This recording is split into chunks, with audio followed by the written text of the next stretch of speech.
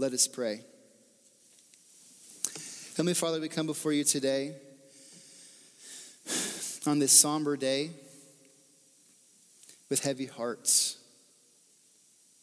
And we ask that you would speak to us. Speak to us that we might hear your voice and respond. We ask this in your Son's name, who lives and reigns with you in the Holy Spirit, one God, now and forever. Amen. The theme of Jonah has been hearing the voice of God and responding. Right? We saw that last week. We saw last week that Jonah heard God's voice again, and this time he chose to listen. And we also saw that the Ninevites heard God's voice and chose to listen. Life is about hearing and listening and responding to God. Like I said last week, Jonah would not have taken that message to Nineveh had God not wanted Nineveh to hear. If it was just about destroying Nineveh, why would he have had to send someone to tell them? It's because that's not what God wanted. He wanted Nineveh to respond. He wanted Nineveh to hear. Just like he wants everyone today to hear his voice. But it's not enough just to hear. It's not just enough for it to go into our head. What God tells us needs to go from our head, right, to our heart. We need to know God in our head and heart. And not just us, even Jonah, as we're going to see today, needed to know God in his head and his heart. If you want to open up to Jonah chapter 4, it's page 1325 in the Pew Bible. It will also be up here on the screen. We're going to see how the story ends. We pick up at the end of chapter 3. And chapter 4 basically flows right in from chapter 3. There's no change of scene. There's no break or anything. And in chapter 3, remember, God had sent his word to Jonah, and Jonah responded, and then Nineveh responded. And Nineveh repented because Nineveh's king heard God's word, and he responded by repenting. And he asked his people to also repent. Now, this is the thing. This, in chapter 3, is usually where the story ends, right? If you go get any children's Bible, maybe not so much now, but at least when I was a kid and any older ones, Jonah ends at chapter 3. You don't ever hear the next chapter. The story of Jonah is told to children. God might ask you to do something, and when he asks you, you need to do what he asks. And he might ask you to go to Africa and be a missionary, just like Jonah was asked to be a missionary somewhere. And you should respond because people might be saved. That's usually the story of Jonah. In fact, I did a paper in college on chapter 4 at Huntington as an undergraduate. I was a sophomore. And I was so perplexed by chapter 4 that I wrote this paper on it.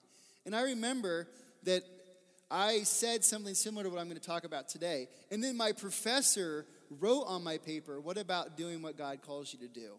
As one of the applications of chapter 4. It's so ingrained in our brain. And yes, it's true. That is part of the message of Jonah. But it's not the foundational message. So let's see how Jonah responds and how the story ends. Chapter 4, verse 1. But to Jonah, this seemed very wrong, and he became angry. Okay, what is this? This is responding to what happened in chapter 3, verse 10. When God saw what they did, that is Nineveh, and how they turned from their evil ways, he relented and did not bring on them the destruction he had threatened. So Jonah responds by saying, this seemed wrong. Now that word wrong to us doesn't quite give the punch it should. In chapter 10 or verse 3 of chapter Verse 10 of chapter 3, it says that God saw that Nineveh turned from their evil ways. So that word is ra'ah or ra, the opposite of good. Remember, God created the earth with tov, goodness, order, purpose. The opposite of that is chaos, when humans rebel. So God saw that Nineveh had repented from their chaos to return to tov. But now Jonah, he looks and he says, this seemed wrong, or actually this seemed ra. The word is actually ra'ah there. So Jonah thinks that what God did was evil or wrong. God was endorsing the chaos. And God was actually choosing chaos because he saved them. And because of that, he's very angry. So this is Jonah's heart. He's angry because he believes that God has done something wrong by forgiving Nineveh. And this is what he says to God. He's prayed in verse 2 of chapter 4. He prayed to the Lord. He said, "Isn't this what I said, Lord, when I was still at home? This is what I tried to forestall by fleeing to Tarshish. I knew that you are a gracious and compassionate God, slow to anger and abounding in love, a God who relents from sending calamity." Now the truth comes out. The real reason Jonah ran, it wasn't because he thought he'd be considered a traitor. It wasn't because he thought that the Ninevites might kill him. It wasn't because the journey was too far. It's because he didn't want Nineveh to hear the message. Because he knew that God was compassionate. We just read in Psalm 145, one of the foundational psalms of the Jewish people, about God being compassionate. And Israel knew this because how many times is God compassionate to them? So many times. And Jonah knew it. He knew in his head that God was compassionate. But he didn't have in his heart the way of God because he did not want God to show compassion on the Ninevites.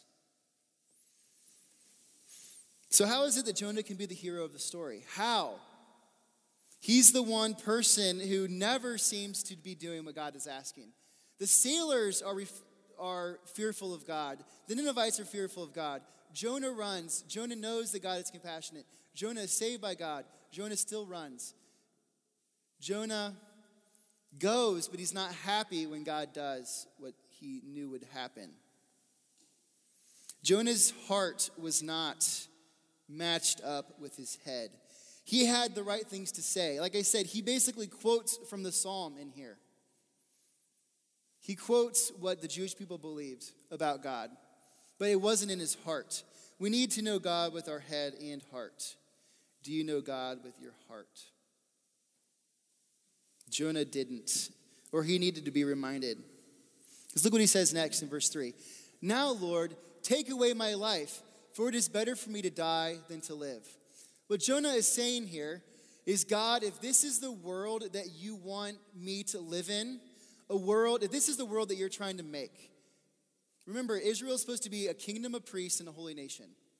They're supposed to take the garden back to the people of the world. The garden is a place of compassion. The place of God in the way of Jesus is a place where love and compassion reign.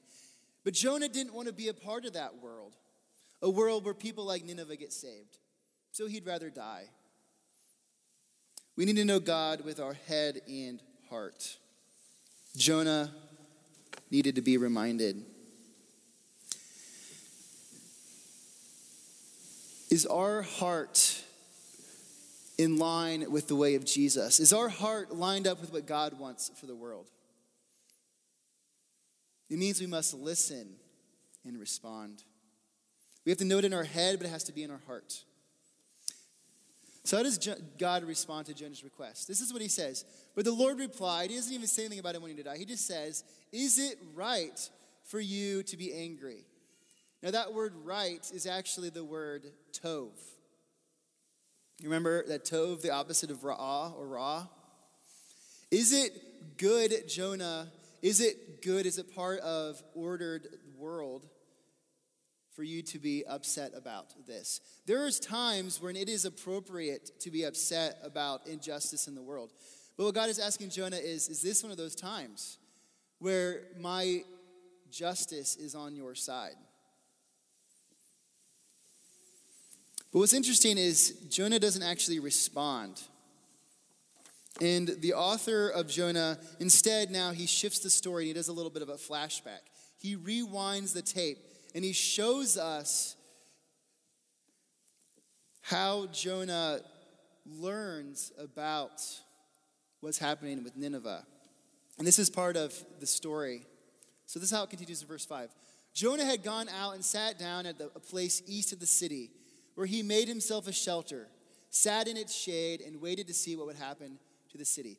So now Jonah has finished his preaching. Remember, it said it'd take about 3 days. He probably went in on the east side or the west side. The west side was closer to where he'd come from.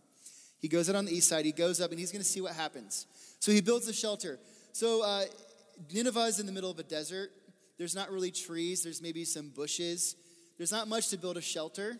It would barely be a shelter, but he's trying to protect himself from the hot sun.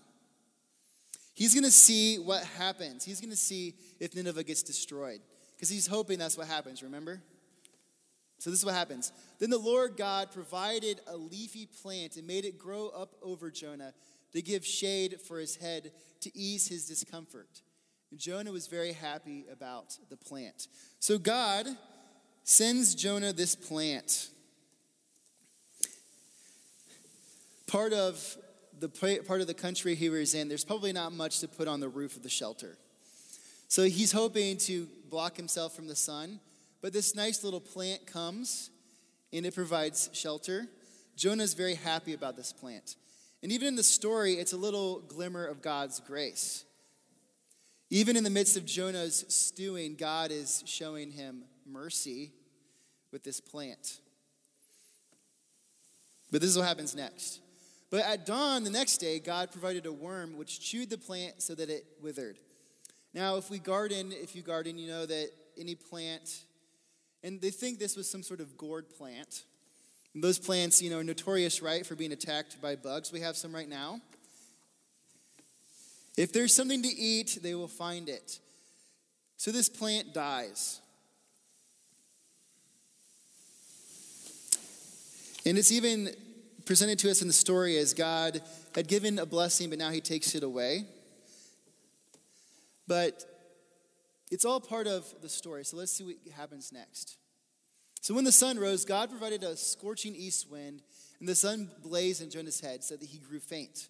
He wanted to die and said, "It would be better for me to die than to live." So now we have that same line.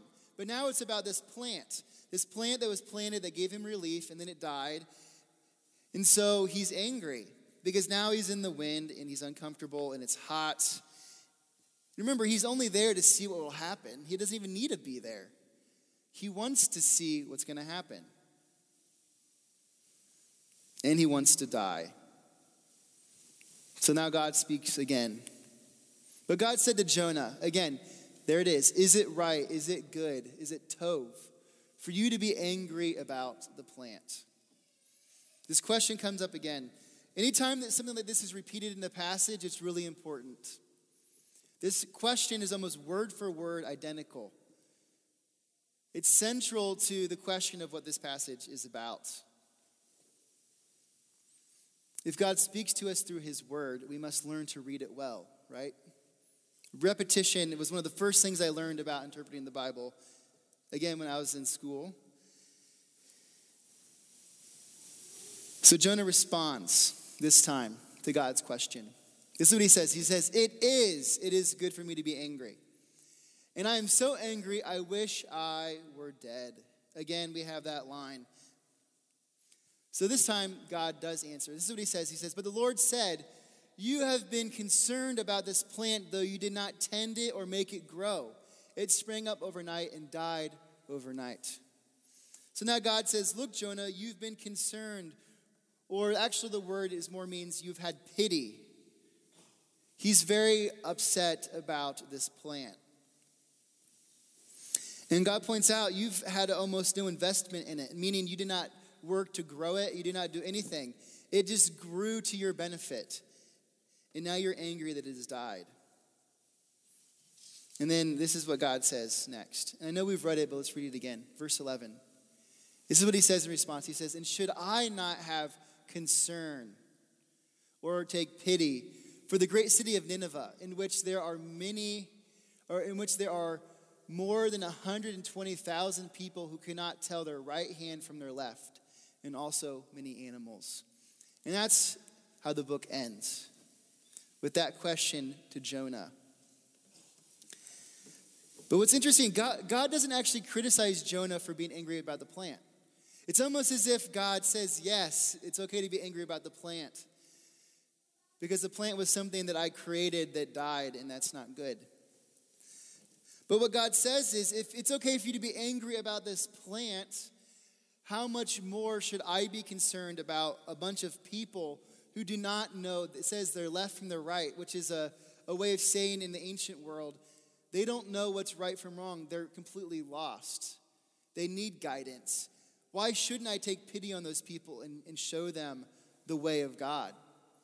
I've given that to you, Israel. Your real job is to show it to them, but you're not going to, so I'll show them pity and hope that they learn the way. Now, this is what Jonah missed. He knew in his head that God showed compassion. But again, in his heart, he did not have his mind and his heart aligned with God and God's will and the way of God.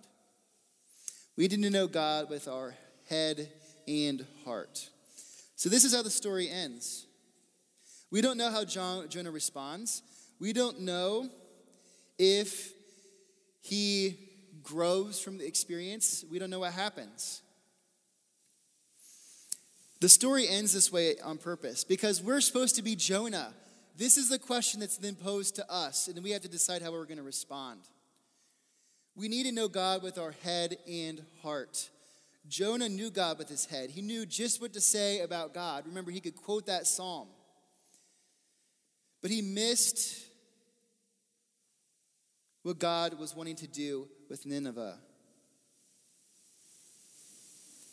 And he even wanted to stand in the way of what God was going to do. But God wasn't going to let that happen. He wasn't going to let Jonah run.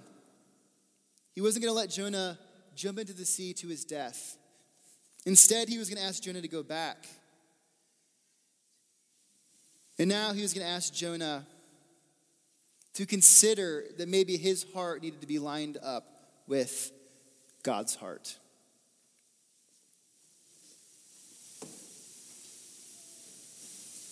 We need to know God with our head and our heart. What this really comes down to is that Jonah didn't have the mission in the way of the kingdom of God in his heart. So the story that we tell when we gather on the day of the Lord, as we sang at the beginning, which Christians early on began to meet on what they called the Lord's Day, the day of the resurrection. And one of the main reasons they met was to celebrate the resurrection. When we receive communion, which we did last week, we retell, right, the story of resurrection. It's one reason so many Christian traditions do that every week. Because that's the story that shapes everything. And if we want to hear God speaking, that is where we go first, to that story. The story that he's told us, this is life. I've already solved the problem of evil. All I'm asking you to do is to be a kingdom of priests and a holy nation. To go and be people that have compassion and show love to others. He's already defeated the enemy. Jesus is already resurrected from the dead and defeated sin and death. When you read Revelation, there's no battle, right? The forces of evil line up, but then it's over. It's because the battle's already been won. And God is now there, ready to rescue those who want to follow him and be a part of his kingdom. The kingdom he's established. And he says, we need to know God with our head and heart. Your heart needs to be shaped like the kingdom. The way I always say that is the way of Jesus. The way of Jesus is about learning to live the kingdom. It's about being the kingdom in the world. When we gather, we are an embassy of the kingdom of God. The kingdom of God is in this world because we exist. And we all come to worship and then are sent back out into the world to live our lives, to live simple, obedient lives. The way of Jesus comes through simple obedience. It's the daily grind of being obedient, of knowing those decisions that you have to make and deciding to make them. But it requires your heart and your head to be lined up. We need to know God with our head and our heart. Are we being shaped by the way of Jesus? Are we people ready to live in the kingdom of God? Because this is the thing, the kingdom is already here. Jesus left and he said, I have established my kingdom. And when I return, it will be completed. I will do away with sin and death forever. But right now, we get to live from the future today. We live with that taste of the kingdom in this world. But it requires our hearts and our heads to know God. We need to know God with our head and our heart. We can't be like Jonah. He's the person we don't want to be. Hopefully he got it, and it's just a great story that teaches us to learn from his mistakes. Because we need to know God in our head and our heart. Let us pray. Heavenly Father, we come before you today, and we have this whole story before us. The story of how you are our creator. You've ordered the world. You've created us to be your partners in seeing the world flourish, but that we've walked away from that partnership in rebellion. And that you've invited us back. And you provided a way for us to solve that problem. And you invite us to live in a life that we call a life in the Spirit, a life when your Son is guiding us, in which you dwell in us and you empower us in ways that we cannot on our own live. And that story is now, though there is still sin and death in the world, and though we live in this overlap where the brokenness of the world is still existing, we are people that get to point towards the hope of the resurrection. And we get to live faithfully in that middle ground while we wait for your Son's return. And while we do the simple work of making daily choices to bring the kingdom to the world by how we live, by how we order our lives, how we view tragedy. Lord, may you help line up our heads and our hearts, especially today as we think of the tragedy that we've experienced in our own community. May our heart be lined up to grieve that we live in a world that still is affected by sin and death. But may we live with that hope, that knowing that your Son has defeated sin and death, and the resurrection will bring full defeat. And that those whom we love or who are in you will be resurrected, and we will all be with you in a world free from sin and death. May that story be in our head and in our heart, and may we live by it. We ask this all, Father, in the name of your Son, who lives and reigns with you in the Holy Spirit, one God, now and forever. Amen.